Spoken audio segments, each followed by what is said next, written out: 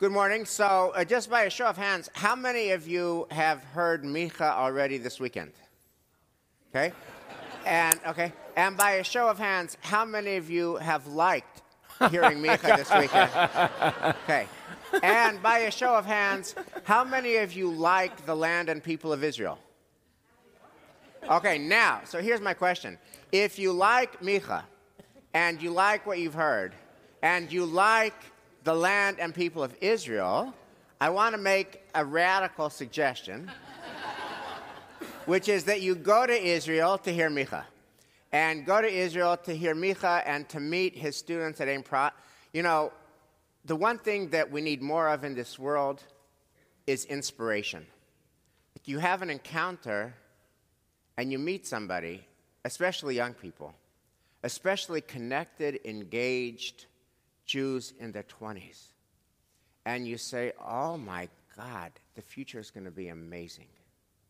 Like you meet people and you say, you know, whatever issues there are in the world, whatever issues there are in my world, I just had a booster shot, as in an injection of hope and optimism and incredible affirmation of life. So I want to invite you to seriously consider going to Hartman this year, meeting and hearing Micha. Micha gives us talks many, many times at Hartman. And we meet every year about 10 of his students, 10 of his disciples. And it is literally a booster shot. Not disciples. Yes. Well, students, alumni, who are living embodiments of, they care about the world, they work on the world, and they're not angry, and they're not antagonistic, and they're not echo chambery. They build bridges with people. And so I just want to invite you. So the dates this year for Hartman, Hashem made a miracle. You can go to Israel, you can get inspired, and you can be home by the 4th of July. So that you can do the 4th of July in your chosen New England location. It's June 25th through July 2nd. And I want to say one other thing before I hand over the floor to Micha. Hartman's faculty, Daniel and his colleagues in New York and in Israel, have an unerring sense for how to make the theme pulsate, vibrate with what's going on. Like, what's the most urgent issue? What's the hardest issue? What's the most controversial issue? What's the issue that we could most profit from thinking slowly, deliberately, and thoughtfully about? Okay? And so this year, they just announced the theme. So here's what, if somebody says, I am a nationalist, I am a proud nationalist, how should we think about that? And their theme this year is basically on nationalism and tribalism. And thinking thoughtfully is assertion that I am a nationalist. How should we think about that? What is good about that? By the way, there's a lot that's good about that. Yoram Chazoni, who is an Israeli, just spoke last month in praise of nationalism. There's a lot that is good about being a nationalist, a lot that is good about being a nationalist. Yoram Chazoni wrote a whole book about it. Actually, there wouldn't be a state of Israel without nationalism, right? Without nationalism, there is no state of Israel. So there's a lot that's good about being a nationalist. What are the challenges with being a nationalist? So again, Hartman picked a great theme, June 25th to July 2nd, home for July 4th, and you get Micha, and you get the students of Ein Prat. It's just the best week of the year. Micha Goodman, wow. Thank you.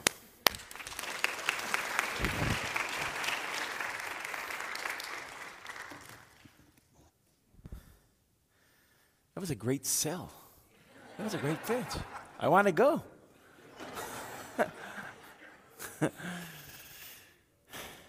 So thank you all for coming out on a rainy day. Thank you very much. I want to speak today, this morning, about the roots of a secular religious divide in Israel. I think the divide, this clash between secularism and religion in Israel is very interesting on many levels, and it has surprising historic roots. that go deep into to our tradition. And after I present this division, and after he presented, whoever was there, the division of right and left, and after we spoke about the challenges of modernity and tradition, so I'd like to have more time to open this up to your questions about the different divisions, about Israel, about things that are happening today. Throughout the weekend, people were asking me questions about Gaza, right? About everybody wants Netanyahu. What's going on with Netanyahu? I don't know if you heard the news this morning. You hear the news this morning? So there's 3 cases against Netanyahu. And the third case, the biggest case, what they called Case 4000. That's what they call Tik 4000. Case 4000 is now the recommendation of the police is for him to be persecuted for bribery. And he's a prime minister. So it's very interesting. I mean, interesting is whatever. Yeah. But very interesting. If things are interesting in Israel. So I'll open this up after I present some thoughts. Anywhere from philosophy and Judaism to contemporary politics, everything is free game. Anything goes. And because I know yesterday I felt uncomfortable. Yesterday, the first time, who was here at 8:30 yesterday? So thank you. There was no Q&A, right? It was only me talking. And then after Kiddush, no Q&A, only me talking. Now, which is a little bit ironic because I'm speaking about listening and conversation and sacred disagreements. But just listen to me, okay? Okay, so I'll try to divide it like half and half. So we'll try to do more Q&A to compensate. So there's an interesting book by Aleph Bet Yoshua, A.B. Yoshua. You're acquainted with Aleph Bet Yoshua, an important Israeli thinker and writer. It's called Bizchut HaNormaliyut, in favor of normalcy, of living normal Jewish lives. And it's his argument, it's his pitch for Zionism and for living in Eretz Yisrael. And his whole book is a massive critique on diaspora Jewry, not only today, but throughout the past 1,900 years. And what he shows in numbers and in facts, that Jews like to pray towards Eretz Yisrael, towards the land of Israel. But they never really liked to go live in the land of Israel.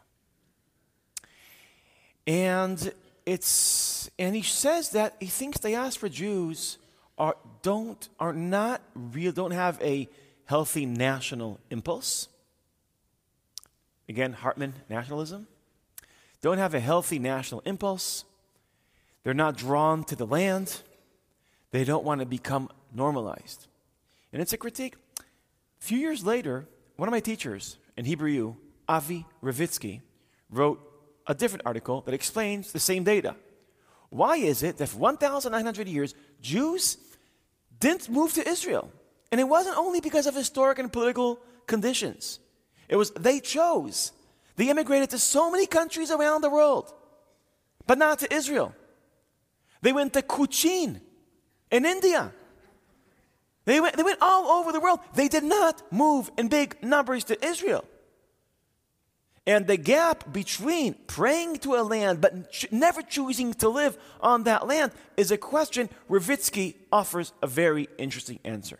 He argues, well, when you pray to the land and you learn about the land and the halacha of the land, it's the holy land, Eretz HaKodesh. What does Kodesh mean in Hebrew? What does holy mean? What is the meaning of something being sacred? So according to biblical theology, HaKadosh is what you don't touch. The holiest word in the Hebrew language, that's God's name, has 4 letters, is the name we're not allowed to pronounce. The holiest square yard in the Kodesh Kodashim, the Holy of Holies, is the yard you're not allowed to enter. Only one man, one day, one moment can, right? Kohen Gadol, B'Yom Kippurim. Yes, you can't enter, you can't say the holy word, you can't enter the holy space. And Exodus chapter 33, Shmot Lamed Gimel. No, it's not Shmot Lamed Gimel, it's Shmot Yutet, sorry, it doesn't matter. Yeah? Exodus 19. Somebody always checks if I have the right quotations. You didn't get it right. You didn't get it right. Before internet, I could pull anything off. Just say any chapter. But now everybody's checking. So that's why I'm against technology, by the way. So it says, Hagbel et ahar v'kidashto, which means Mount Sinai is holy, and therefore it's untouchable. God tells Moses to tell the people, don't touch the har. Don't get close to the mountain. Why? Because it's holy. We can go on and on. I just want to make one point. If something is holy, you stay away from it. If something is holy, it's untouchable. Ravitsky argues, it's Aleph, but Yeshua got it wrong. He asks, how is it that they believe that the land is holy and they don't go live there? Ravitsky's answer is, it's because they believe the land is holy that they don't want to live there. If it's holy, you stay away. If it's holy, you don't touch it. Now this idea, if you want, a paradox, it's dafka because we believe in the sacredness of the land that we stay away from the land. But as many manifestations theologically. Now I'll give you, some people believe throughout the generations that that in the land of Israel, that's where God has direct providence. So let's say a position of Rabbi Avraham ibn Ezra and Nachmanides and other versions like mystical Judaism. This is where God has direct providence. Other places in the world, indirect providence. Now here's a question. Where would you want to live? Where God is watching? Or when God is looking the other way? Where would you want to live? Where would you want to live? Nachmanides, it's scary to, Nachmanides lifted a notch, and I have to go a little bit into Kabbalah. But before I go into Kabbalah, I just want to say, the Mekubalim always say that don't take what we say literally. They say kivyachol. So with that reservation, I want to say something about Kabbalah, but let's not take it literally. There is a belief that academics call theurgy, that when we perform the mitzvot, that has an impact on the divine world. It creates harmony in the divine world. According to Kabbalah, let's not take it literally, but they still say this, there's different aspects of the divine world called sfirot. Those aspects need to be in balance, but they're out of balance. Now it's a problem, because our entire world is a reflection of the divine world. Therefore, when the divine world is out of balance, so our world is out of balance. So if the mitzvot, not literally, but they still say this, by performing mitzvot, you balance the divine world, the sfirot. As a result, what are you doing when you're doing mitzvot? You're creating harmony in this world, because it's a reflection of the divine world that we are repairing. It's a very radical way of thinking of mitzvot. They say tzorech gavoha. It's a divine need that we practice the mitzvot. Now let's think about it again. If the mitzvot repair the divine world, what do averot do? Averot, when you sin, when you commit sins, what does that do to the divine world? It breaks the stability. And if this whole world is a reflection of the divine world, so guess what happens to the world when we all sin? It doesn't only ruin our own lives, it ruins the entire cosmos. So be careful out there. Okay, so this is a Kabbalistic theory. And then Nachmanides comes around and he says, do you know where the mitzvot have a theurgic effect? Only in Eretz Israel. Which means outside of Eretz Israel, if you perform mitzvot, it doesn't affect God. If you do sins, it doesn't ruin anything. He says you still have to do mitzvot outside of Eretz Israel, but you know why? It's in order to practice. But they only have metaphysic impact when we return to Eretz Israel. Okay? Okay. So in light of these three thoughts, the land is sacred, and you respect the sacredness by keeping a distance. That's where there's direct providence, and you're afraid so you don't go live where there's providence. It's the only land where the mitzvot metaphysically work. And sins metaphysically can disrupt cosmic harmony. So what would be the most rational choice of living? Outside of Eretz Israel. Right? Like, I'm not going to go live in a place where any step I do can change, could create cosmic chaos. That's too much anxiety for me. I'm not going there. Right? Okay. But that also means something else. It means that the people who do go live in Eretz Israel, believing in all these assumptions, how do they perceive themselves? They could do it. They could do it. Which means, naturally, the people drawn to the land of Israel were the most frum, strict Jews in the Jewish world. They all said, I'm going there to surrender to God. There is a midrash by someone in the 16th century called the Shla, I think it's a Shla. You're not going to check it, so it's okay. Where he says, why is it called Eretz Kna'an, the land of Canaan? So there's a interesting pun here. To surrender in Hebrew is to, how do you say to surrender in Hebrew? Leachnia, lehikana. It's Eretz Canaan because you can only live there when it's the land where if you're willing to surrender everything you have to God. So Eretz Israel is a magnet for the most halachically strict Jews. For the people who feel like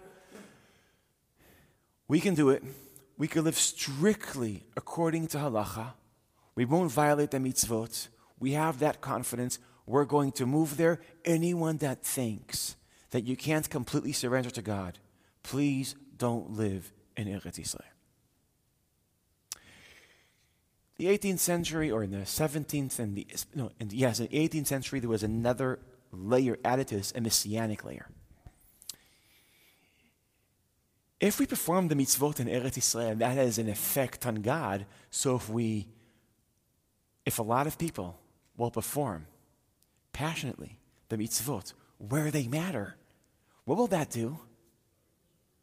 That will bring the Mashiach. So we have more and more aliyot to Eretz Israel. If you ever hear the aliyah in the 19th century of the descendants of the Talmidim of the Gaon Mivilna, of the Vilna Gaon, and also some of the disciples those are real disciples, of the Besht, the Baal Shem Tov, they come to Israel as a part of Messianic mission.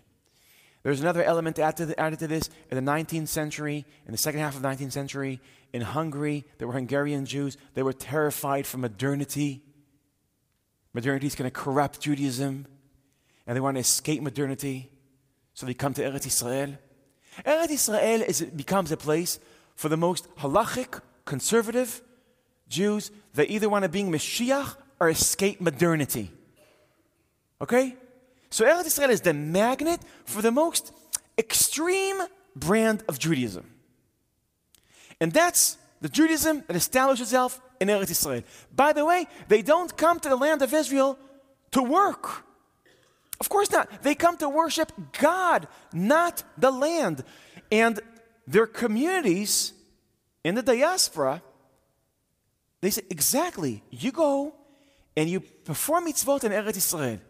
You study Torah in Eretz Yisrael. And they're doing it for us and instead of us. And what will we do? We'll support you. So you don't go to be an art. You go to study Torah in Eretz Yisrael. Live a completely spiritual life. Yes, you're like an agent. That's what you are. So this is, like Eretz Yisrael now becomes now the magnet for the most frum, conservative, messianic, anti-modern Jews. Okay? Again, there's many brands within Eretz Yisrael in the 18th to 19th century, but I think but they all share that they're anti-modern, very conservative. Conservative, I mean conservative with the small c. Very halachic, very anxious not to get the halacha wrong. Okay, so that's the kind. And the people that are more laid back. More laid back about halacha, about modernity. They stay in the diaspora. A small minority of very strict Jews moved to Eretz Yisrael. Till today, the most extreme versions of Judaism are in Eretz Yisrael, and they are inheritors of this anti-modern tradition. That's only the beginning of the story. I'm going to do it again. That's only the beginning of this story. The second part of this story is that in the beginning of the 20th century, starting around 1904, we have a wave of immigration called the Aliyah Shniya. I'm skipping the Aliyah Rishonah. And these are people that felt that Judaism they're suffocating in Judaism. And that they want to liberate themselves from Judaism. And that in the Galut, halacha is making you a shrunk personality. Because there's restraints of your behavior. And your parents are always watching. And the rabbis are there. And they want to create a different Judaism. A liberated Judaism. A secular Judaism. A Judaism that, according to one of the important philosophers of this movement, of secular Zionism, Micha Yosef Berdichevsky, is liberated from the tyranny of the past. According to Berdichevsky, to be a Jew is to be a slave of the past. The past means rabbis, sorry rabbi, halacha, God, books, this whole image. Like, do you know that according to the Shulchan Aruch, probably the most important halachic book, it tries to control. You wake up in the morning, and do you know that you can't even choose which shoe to put on first? And after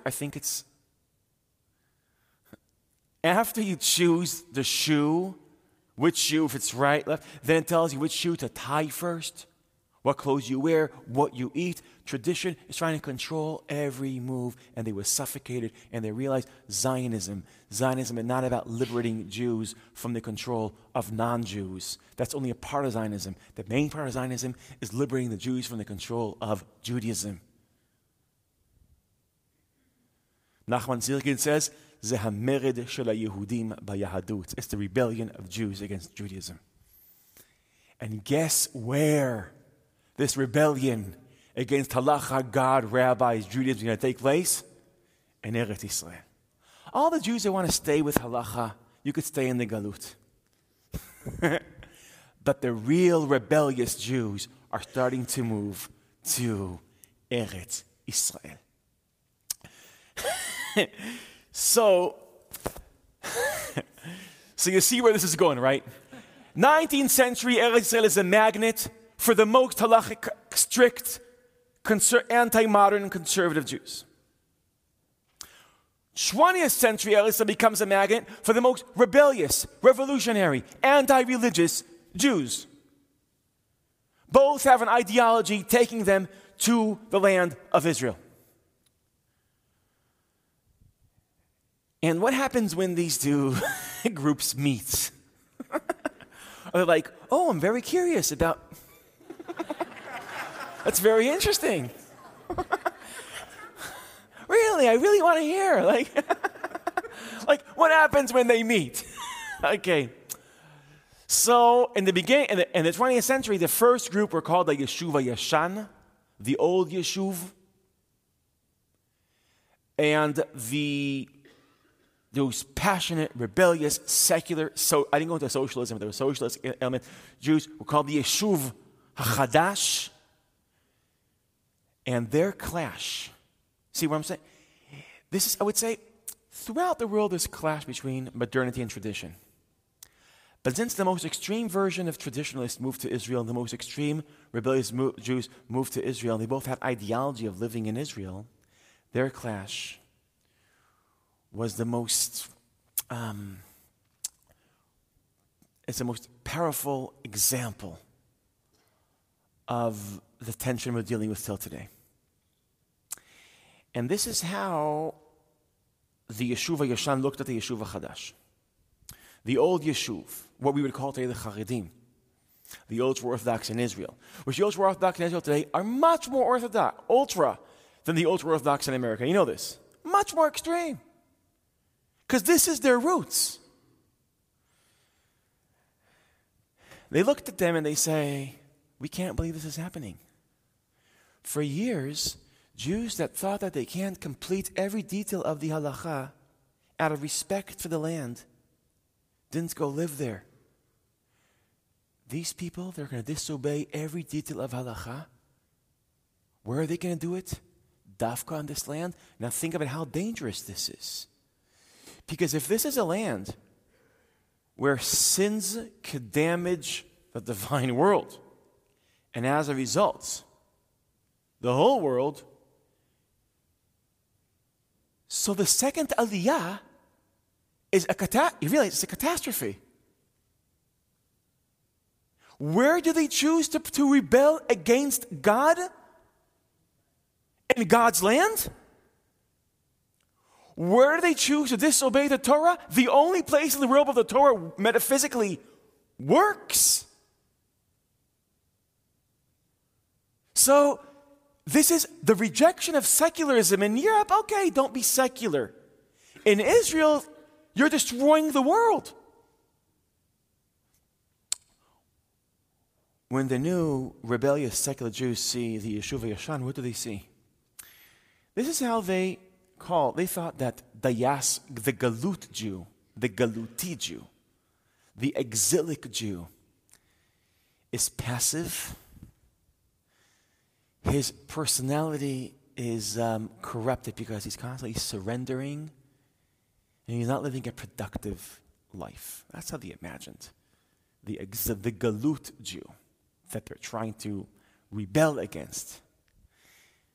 But the paradox is, where do they find the Galut, the most extreme version of the Galut as the natives, as the people that were there before them in Eretz Yisrael? So they're looking at each other. They see people who are violating God's mitzvot in God's house. They say people that are the extreme version of the Galut, Dafka, in Eretz Yisrael. And there is no way they could even start. There's no shared categories that they could use to start understanding each other. And that's the clash. Now this clash has a history. Until today, it's a clash, it's a tension. I don't even think it's a creative tension. It might be a destructive tension that's tearing our society apart. But if you wanted to see the roots of this, it has to do with the power of Eretz Yisrael. The power of the land is that it was a magnet of the most extreme secularists and the most extreme religious Jews. And the same land attracted both groups, and they clash. Until today, that is the energy we get from the Holy Land.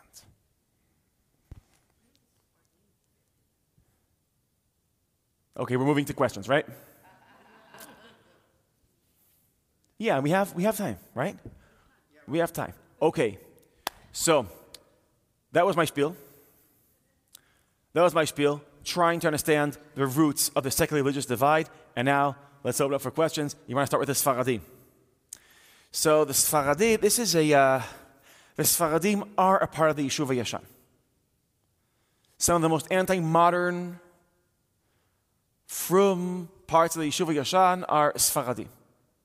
There was a yeshiva in Jerusalem called Porat Yosef, which was a part of the Yeshuv HaYashan. But in the 1950s, when there was a big wave of immigration from the new Sfaradim, from the Sfaradim that came from Morocco, Kurdistan, Iraq, Egypt, Khalib, they came to Israel, roughly 800,000 refugees from Muslim countries when they came. So they brought a different sentiment with them. A much more soft Judaism and a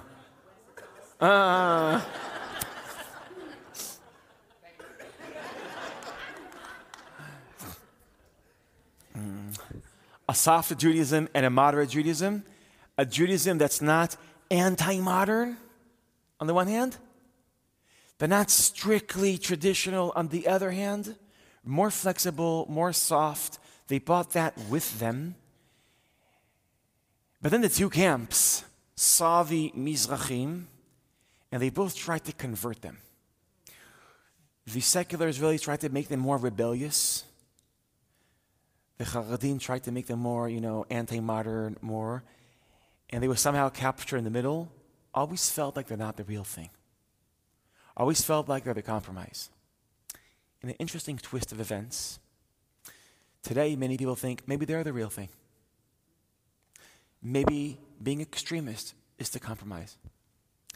So, and today there's different attempts in Israel to try to soften either secularism or orthodoxy, and it might look more like what the Sfaradim of the 50s and 60s, not of the Yeshuv HaYashan. Yeah.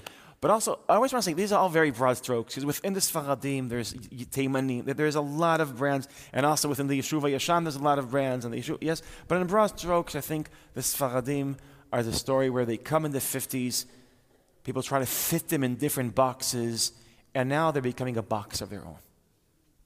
Micha, so we're going to take questions broadly, but I want to just ask you, thank you for the fascinating historical conversation about the roots of the division between religious and secular. Could you just update us and tell us where does that stand in 2018? Like what has happened? You gave us a great historical exposition, and what now? Like to fill in the next 70 years? Or is there any healing? Is there any curiosity? Or is it just two separate tribes? Is it just two separate tribes who basically hate each other? Or is there any healing and unity? So I think that most Israelis aren't there. Are not there. And not only do I think that, there's also polls that show that. Are not where? Are not extremely rebellious or extremely anti-modern. Right? They're not there. But what happens when the majority of people are searching for a way of life which would be very modern and very traditional? To quote, excuse the narcissism, to quote myself, this is important. I always didn't like people that do that.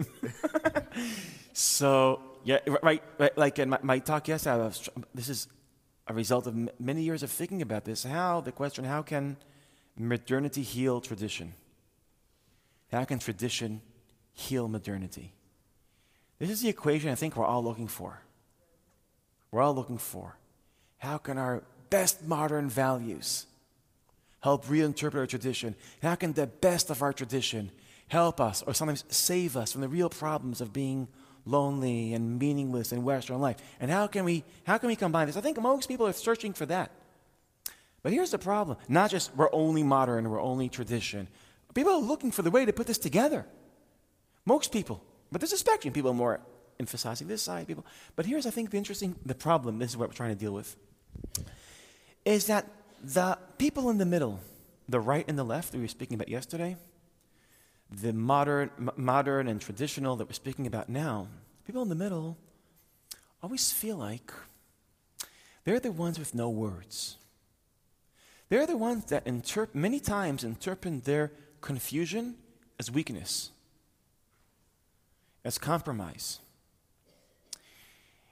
Because the extremists have clear convictions, clear words, they seem powerful. People in the middle seem like they're mediocre, a compromise, weak.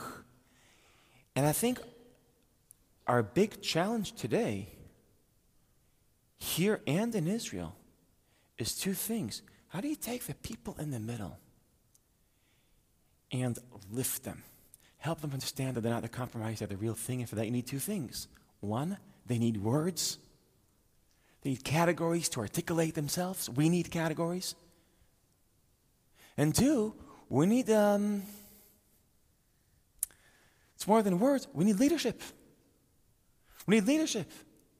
And that's what we're trying to do in Israel, is to build an Israeli mainstream where young Israelis that are searching for that balance, for living modern lives are enriched by Judaism, and Judaism that has modern values and living that they feel like we're the real thing, the extremists are compromising, and we have words and we have leadership and we belong to a group and we're part of something. I think most people are there, but they are not proud of the fact that they're there. They don't express the fact that they're there. Politically, the problem of the center is that they're indifferent. Also, spiritually, the problem with the center is they're indifferent. So I think our problems are not numbers. The extremists don't outnumber us. They outpassion us. Is that a word? Yes. And what we need is not to convince more people to move to the middle. What we need is the middle itself not to be indifferent. Vote for him. Yeah. David. Could you comment a little about the differences between the Haredi groups? Huh. It seems to me that the Mitnagdim are not the same as certain others, et cetera, or do you put everybody in the same pot? That's right. So let me just, I don't want to take all the time now for this. This is a big question. So in the end of the 18th century, the Gaon Mivilna wrote a letter, Ktav Hitnagdut, where he said that anyone that is affiliated with the Chassidut is excommunicated.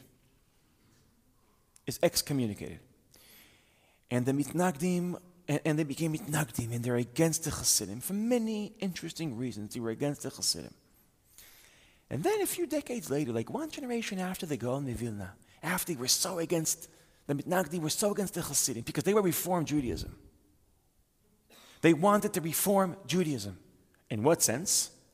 Not reforming, changing Judaism, but changing what's important in Judaism. Not changing the law, but changing the importance of the law.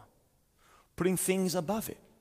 Not changing anything in the law, but just saying it's good, but the most important thing is ecstatic dikut. So changing like the inner hierarchy of values. And they found that it's threatening, and they're attacking it passionately. And then something happens. Suddenly, there is the Enlightenment movement, the Eskala, which is giving birth to secularism, socialism, the real reform movement. Yeah. And they panicked, and they started rejecting that. And when they started rejecting that, guess what they found as partners? The Hasidim. So they moved from being mitnagdim to the Hasidim to be mitnagdim with the Hasidim. Now they're rejecting not the Hasidim, they're rejecting with the Hasidim the other brands, what they saw threatening brands of modernity. So ever since then, mitnagdim and Hasidim are on a route where they are getting closer and closer to each other. Today, in 2018, a lot of the characteristics of Hasidim you could find in mitnagdim, like the worship of their rabbis, like dancing and singing, like good things and like a lot. And on the other hand, a lot of the elements we used to found in the mitnagdim you see in the Hasidic world, where they take learning more seriously. So there's a lot of similarities. But even though theologically they're very, very similar, they are still keeping their separation from each other. There's Lithuanians, there's Hasidim. Within the Lithuanian world, it's divided into different yeshivot, and there's tension there. And the Hasidim world is divided into different chatzirot, different rabbis that they belong to, and there's a lot of tension. So today this tension is not theological anymore, it's not halachic, it's sociological and political. It's political differences. They won't go to the same schools, but it's because they belong to that rabbi, they belong to that rabbi. So it's a process where theologically the gaps are blurring, but politically they're very much still there. Wow. Okay. No, they're not voting as a black anymore. Carol, say they're actually changing that. Carol. Yeah. Thank you. Micha, I loved your history of how we got there. But I guess the question I have is this next layer is where do we fit in? That we are expected to support the state of Israel, we're expected to have this attachment to Israel, and yet there's this battle going on within Israel that has implications for us. Mm-hmm.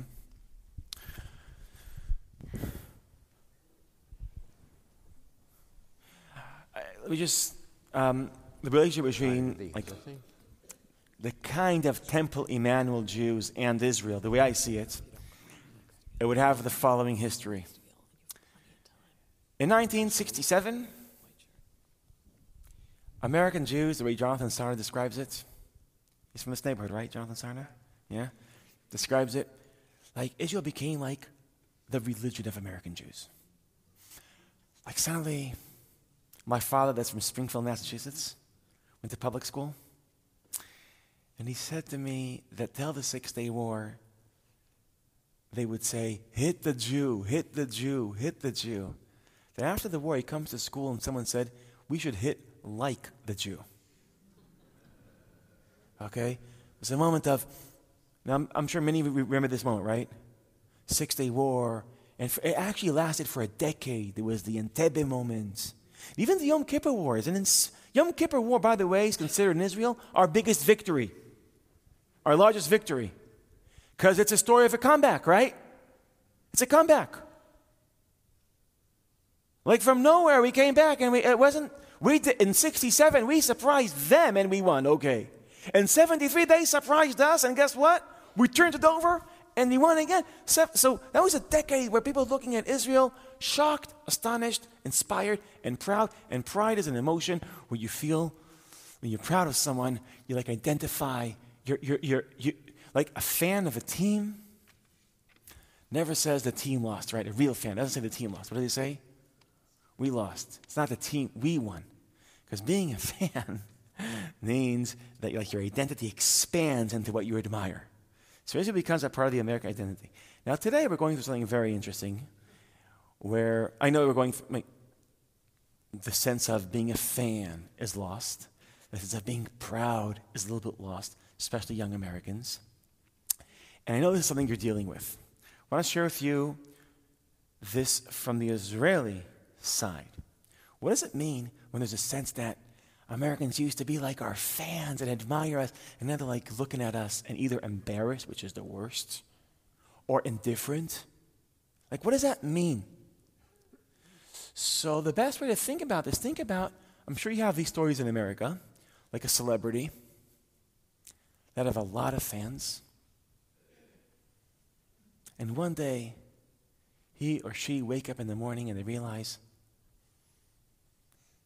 they're not admired anymore.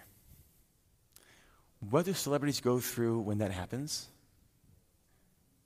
What do they go through? Depression. Suicide. Yes, actually in Israel, one of those people committed suicide. He became violent and committed suicide. Like they go, but the first impulse would be to fight for it back. Love me again. Admire me again. I think that's the mistake that Israel is doing. Israel is saying, admire us again, we're amazing. Really, we are. We're still the Entebbe. But we changed the narrative. Back then, we could do the impossible, like militarily. Now we're doing the impossible technologically. We're the startup nation. We're amazing. Please, admire us again. We want it back. We want it back. I think Hasbara is a mistake. Hasbara, Israel doing Hasbara for Jews is a mistake. Hasbara advocacy, showing how amazing, how we never make any mistakes. how everything we did in Gaza is great. Everything is great. I think we should think about it different, and this is coming back to your question. We should think, I think, the next stage. After the admiration lost, instead of moving to try to fight for the admiration back, we should think about a more mature relationship. Partnership. Now, when you're someone's partner, you can't really admire your partner. Because you think someone is perfect, you can't partner with that person, right? Because there's no room for you. You're just a fan. Partner means, you can only partner with someone that you feel like he doesn't get everything right? I think the fact that Israel screws things up is an opportunity for this relationship. It's an opportunity. We don't have to pray, we're the best, the most ethical army, moral army in the world, and the best thing. No, the fact, it's not an all or nothing game. Either imagine, what is sick? It's such a thing, talk about dichotomies. Either you admire Israel, or you're disenchanted, and it's a disgrace, and you're embarrassed.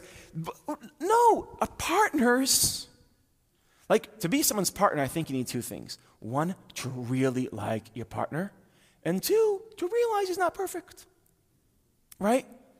Israel, I think what Israel needs you as partners, and I think you need Israel as partners, which means we're pretty cool. Right? We're not, we don't always get everything right. We're completely not perfect. And that's a partnership.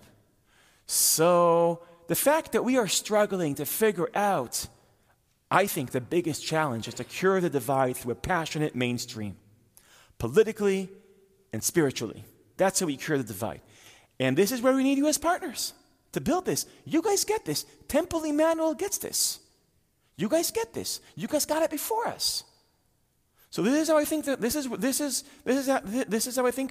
is exactly how the partnership should look like. Vote for him. Joni. I'm not running. Excuse me. The rabbi is.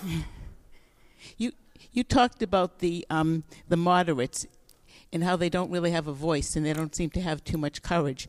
And then you spoke yesterday about Facebook and how Facebook really reinforces all of our own thoughts because because of the algorithms. But I don't do Facebook. But what I do is I listen to media that reinforces what I think, and I find that the media sometimes gins it up with me. They because I would listen to people more on the left, they're getting me angrier. So they're not being moderate in their views. And so it doesn't encourage the middle to come forward because they're saying the middle is weak. So what are you supposed to do about that? How can we get the moderates to feel that they have more strength and get them to talking? Because I'm sure the same problem occurs in Israel. Yes.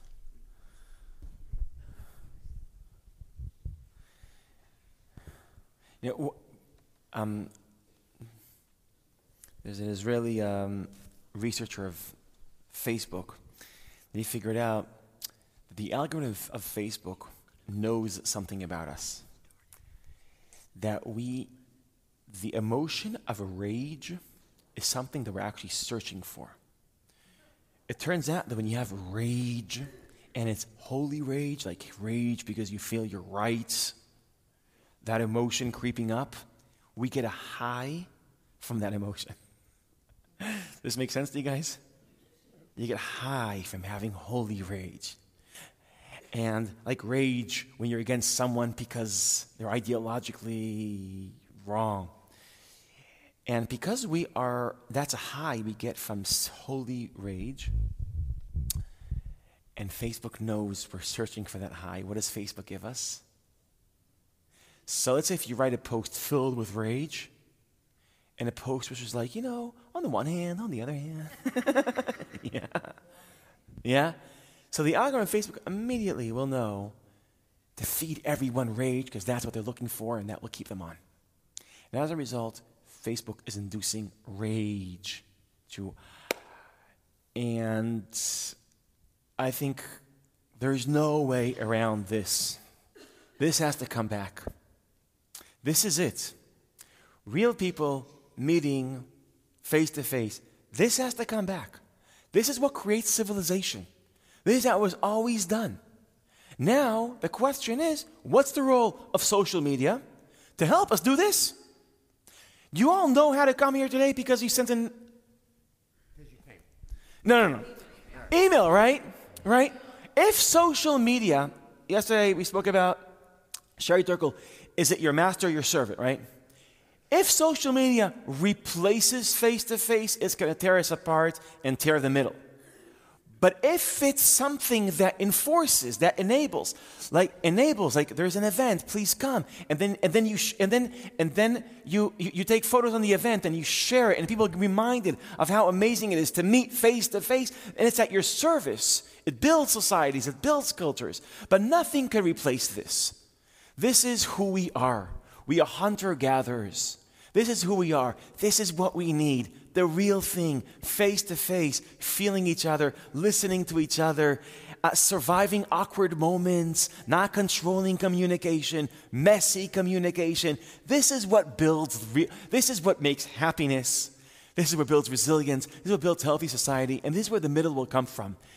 But when our conversations, when Facebook doesn't enable face-to-face conversations, but when it replaces it, then you have the phenomenon happening today in Greece and in Italy and England and here in America, where the middle is losing, and people are becoming more and more extreme and not understanding each other anymore. And we have to, I'm not saying reject Facebook, I'm saying use Facebook. Use Facebook in order to meet face-to-face. There must be a pun here with Facebook and face-to-face. Thank you. Yes. I'd like to just mention that there's an element missing from your history, which is, first of all, why were the Jews not going to Israel? The Roman Empire prevented us living in Israel.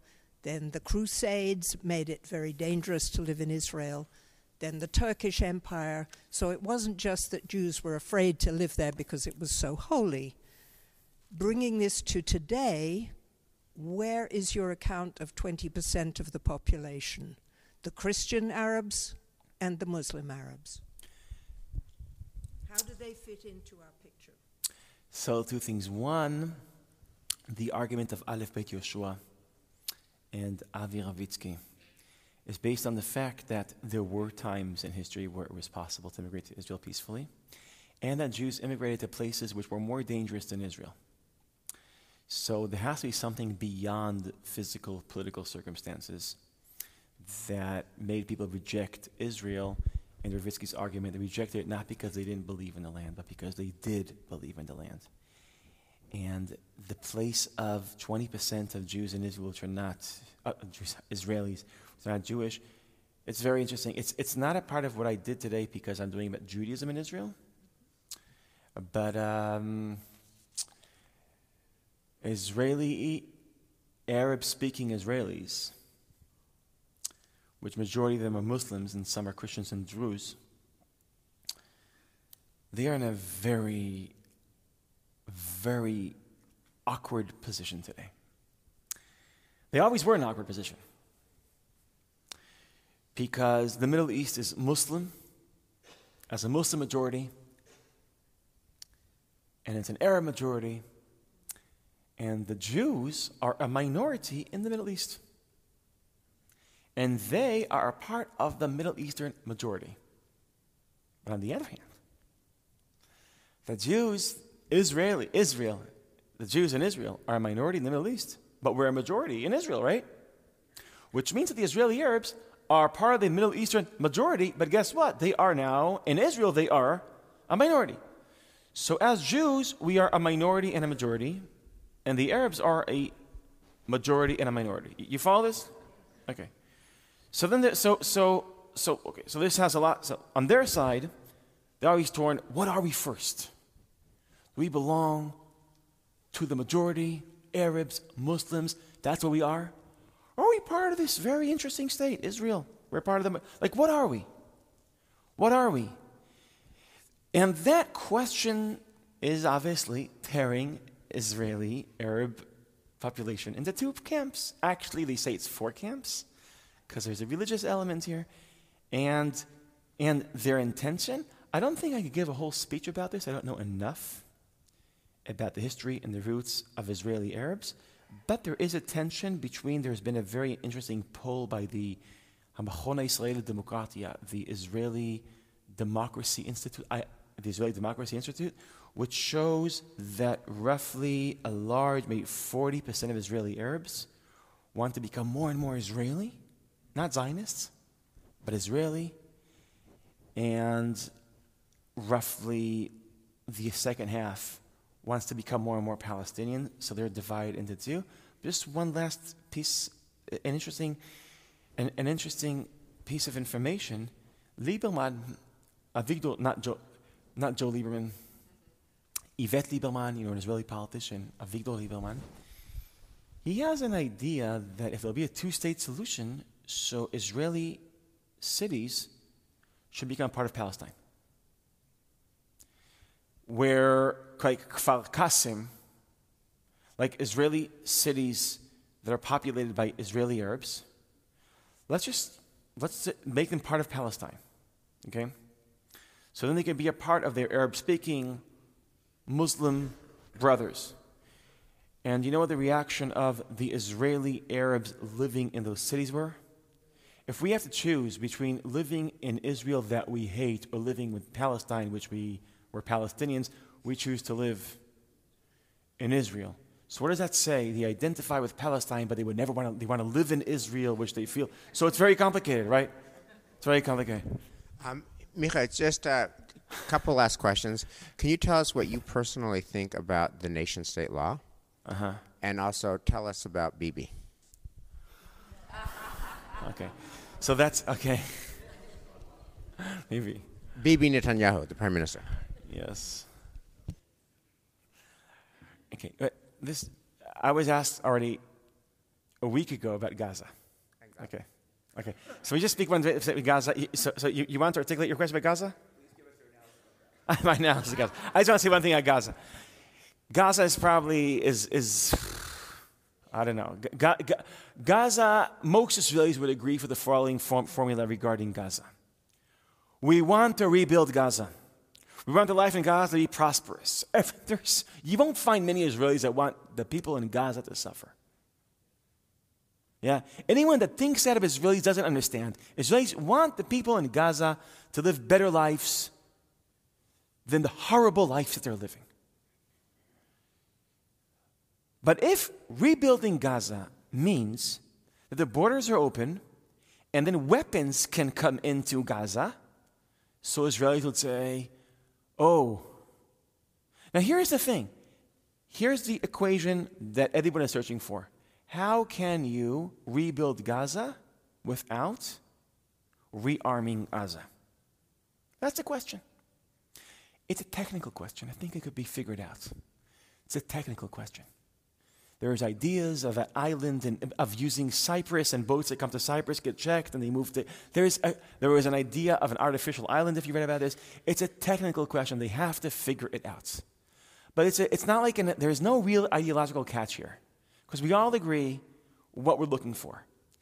And also the people of Gaza, if you ask just regular people in Gaza, would you like to rebuild Gaza even if it means you won't get to have weapons? What do you think the regular people in Gaza will say? Of course. Here there is a problem that part of the leadership of Hamas controls Gaza, but the leadership of Hamas, guess where it lives? Not in Gaza. Okay. So some of them have, or this is a major problem, that their ethos is not a positive ethos. Ethos, you say? Ethos. It's not a positive one. How do we build our country? But it's a negative one. How do we destroy theirs?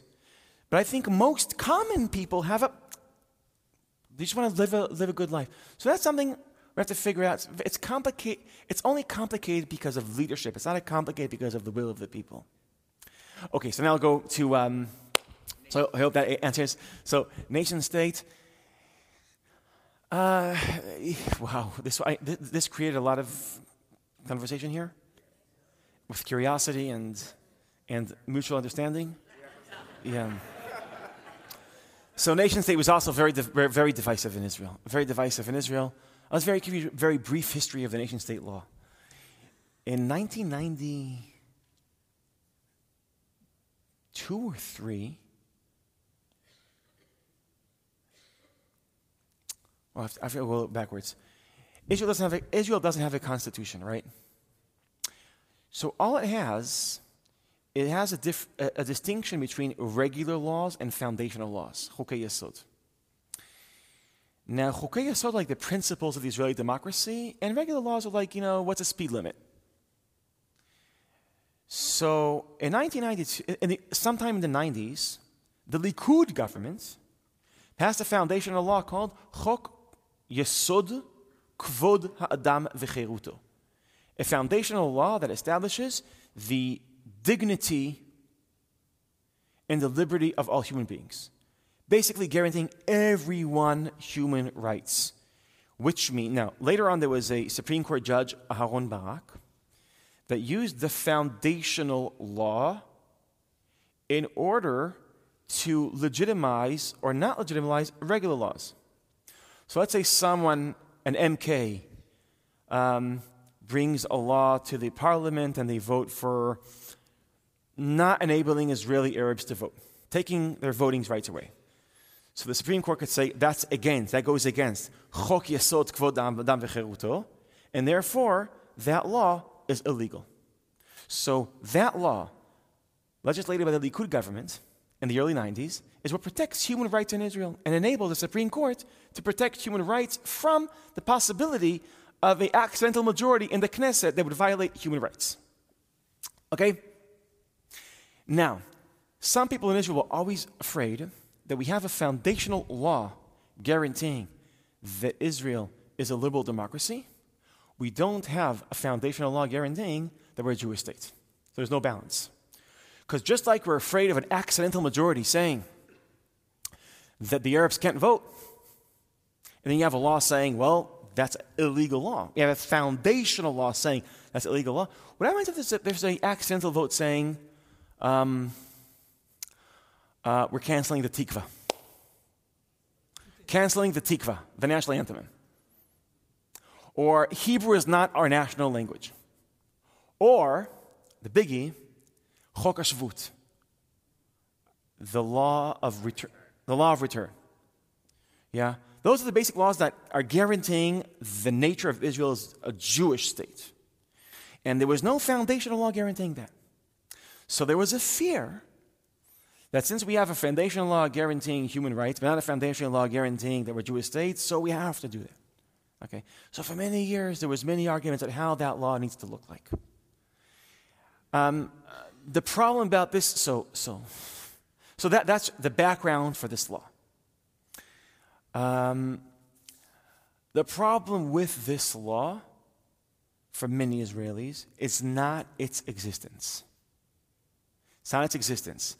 Like people say, it's a safety belt, just like the first law was a safety belt to protect Israel's human rights. The second is Israel as a Jewish state. We need both laws. The problem is the way it was. There are parts in that law which seem to have discrimination in them. And let's say one of them is how we treat the Arab language. So here's what it says. It says that Hebrew is the official language of the state of Israel, but 20% are Arabs. And it says that the Arab language has special status. It's very vague. But its position won't be weakened. It won't have less dominance compared to the situation that was before this law. So some people say, is that discriminating against the Arab language? So it's very hard to know how this law will play out and how judges will interpret this law. Benny Begin, son of Menachem Begin, member of the Likud, he was pushing for saying that let's legislate this foundational law where it says Israel is not a Jewish state. Israel is a Jewish democratic state, and it guarantees equality. And if you had the word equality in that law, then it probably wouldn't have been that divisive. had the word equality. It's a Jewish state that guarantees equality. So the counter-argument was we already have a law for equality, but actually the word equality isn't in the other law. So this is a lot of details, and most people don't follow the details. And this was a very divisive law. My personal opinion, we don't need this law. We don't need this law for the following reason. As long as Jews are a massive majority in Israel, Israel is a Jewish state. And if we're not a majority anymore, no law would matter. So if you're a majority, you don't need the law. And if you're not a majority, the law, let's say there's 80% Palestinians. Oh, well, there is a law, so we're going to just sing a tikva. Yeah, I don't think, okay, that's, right. That's not how it's going to go, right? So we don't really need that law. And I think, so that's why we didn't need that law. And by doing that law, it was very divisive, and it was very, and also, I think the reason why they did that law is for political reasons, is that today politicians are playing for their base. And this is how bases work. In today's politics, if the left is pissed off on the law, Bibi scores more points in his base. So the more people were in rage, holy rage, against this law, it wasn't like Bibi was saying, oh no, they're against me. He realized the more rage from the left, the more his base is unified around him. And I think that's, cynically speaking, this law was not needed. And it wasn't like they brought this law in because there was a national need, but there was a political need. And guess what? It works. Because Bibi is a master, and it works every time. He does this law, there's rage, and his base loves him. And he gained another wave of popularity. Wow. So can you conclude by telling us what's happening with Bibi? I don't really know what's happening right now with Bibi, but I'll just tell you how I understand the secret to Bibi's power. In Israel, majority of Israelis disagree with Bibi's policies. Do you know that? Majority of Israelis would like larger separation of church and synagogue and state. Not complete separation, but larger separation. Majority of Israelis can't stand the fact that ultra-Orthodox rabbis control Judaism in Israel. Majority of Israelis can't stand that. Majority of Israelis don't think that settlements are sacred. Majority of settlements are for some kind of a territorial compromise, not something big, but they are for some kind. Land is not sacred. That's where most Israelis are. Different than the Netanyahu coalition and government, right? Different. So I can understand that gap, that Israelis are going to vote again for Netanyahu, even though the policies of his government are policies that they don't agree with. How do you accept that? How do you explain that? So a common explanation is that people say there's no one there besides Bibi. It's true. There's many explanations for this enigma, but I think this is I find this one the most important one. Bibi gets something. The past 10 years, politics around the whole world changed. People don't vote for policies anymore. People are not like, okay, which candidate represents the policies I believe in, and I'll vote for him or her. That's not how it works. People don't vote for ideas, they don't vote for policies, they express their identities. We move from a politics of policies to a politics of identities. I use politics to belong, to express and therefore I don't vote for policy, I vote for my tribe, I vote for my identity. Now, when it comes to tribes, Bibi has a bigger tribe. When it comes to policies, he doesn't have majority in policy. So guess what Bibi is trying to do? Always make it about identity. Always make it about tribes. That's what he did in this law, by the way. Make it about the tribe. Make it about identity. And politics of identity divides us, right? In Israel, at least in Israel, politics of policy would unite us because we agree on most issues. But politics of identity divide us. So there's irony here. Politics of identity invented by the left is what keeping Netanyahu in power.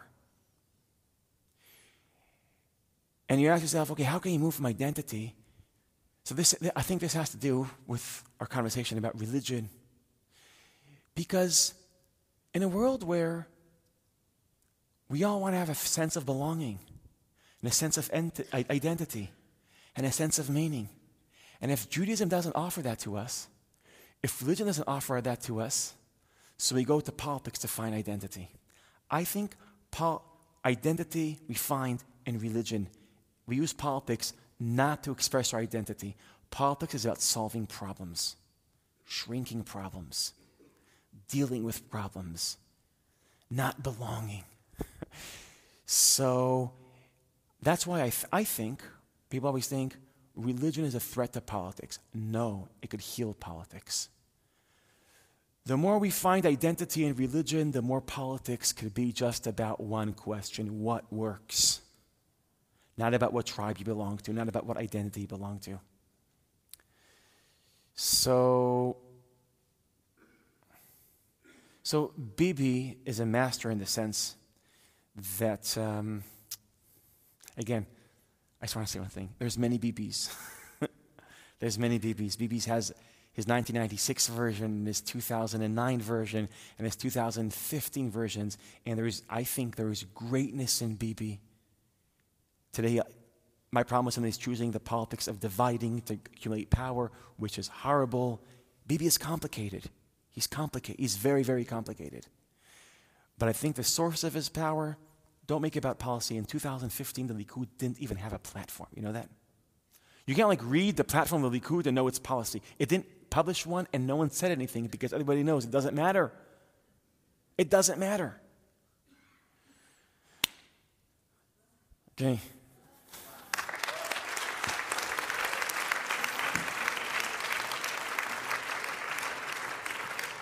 So, Micha, I just want to say thank you.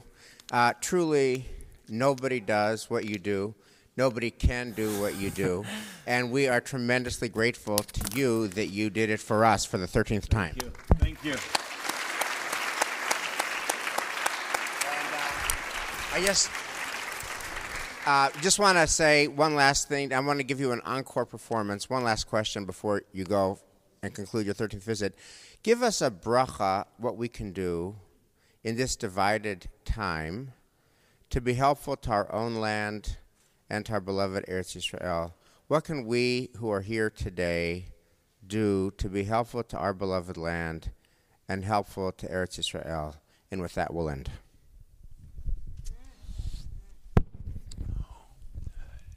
One, always remember there's a distinction between the government of Israel and the people of Israel.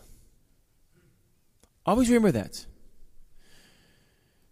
And the government could perform the policies you believe in, you don't believe in. It's the government of Israel, it's not Israel. That's one. Two,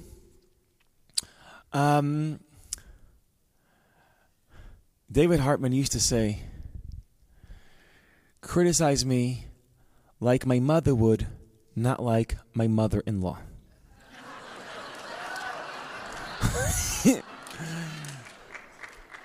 We're in partnership, and we have to say to each other everything the way it is. But assume that when you criticize someone, you can assume the best. Like, we think you're great, but listen, you got this wrong. Or you can assume the worst. Yeah? So we need to believe in each other. We need to believe in each other. And finally, and most importantly, what Israelis need from American Jews is for American Jews to be united. And united, I don't mean to cancel the disagreements. United doesn't mean you have to agree between you. It means you have to learn how to disagree. And to disagree, I think what it means is to react to each other with a lot of curiosity. And there's no real room for anxiety. The fact that in your shul in your synagogue, you have a group that support one policy or one person, and another group that supports another person, another policy, doesn't have to create anxiety. Can we turn that into curiosity? Because if you'll heal your relationship, that makes Israel stronger. That will make Israel much stronger. That's what we need. We need to model for us and to inspire us how to heal a conversation. That's what we need. As Michelle Robinson would say at the end of Shabbat Live, Kain Yehi Ratzon. Thank you, Micha.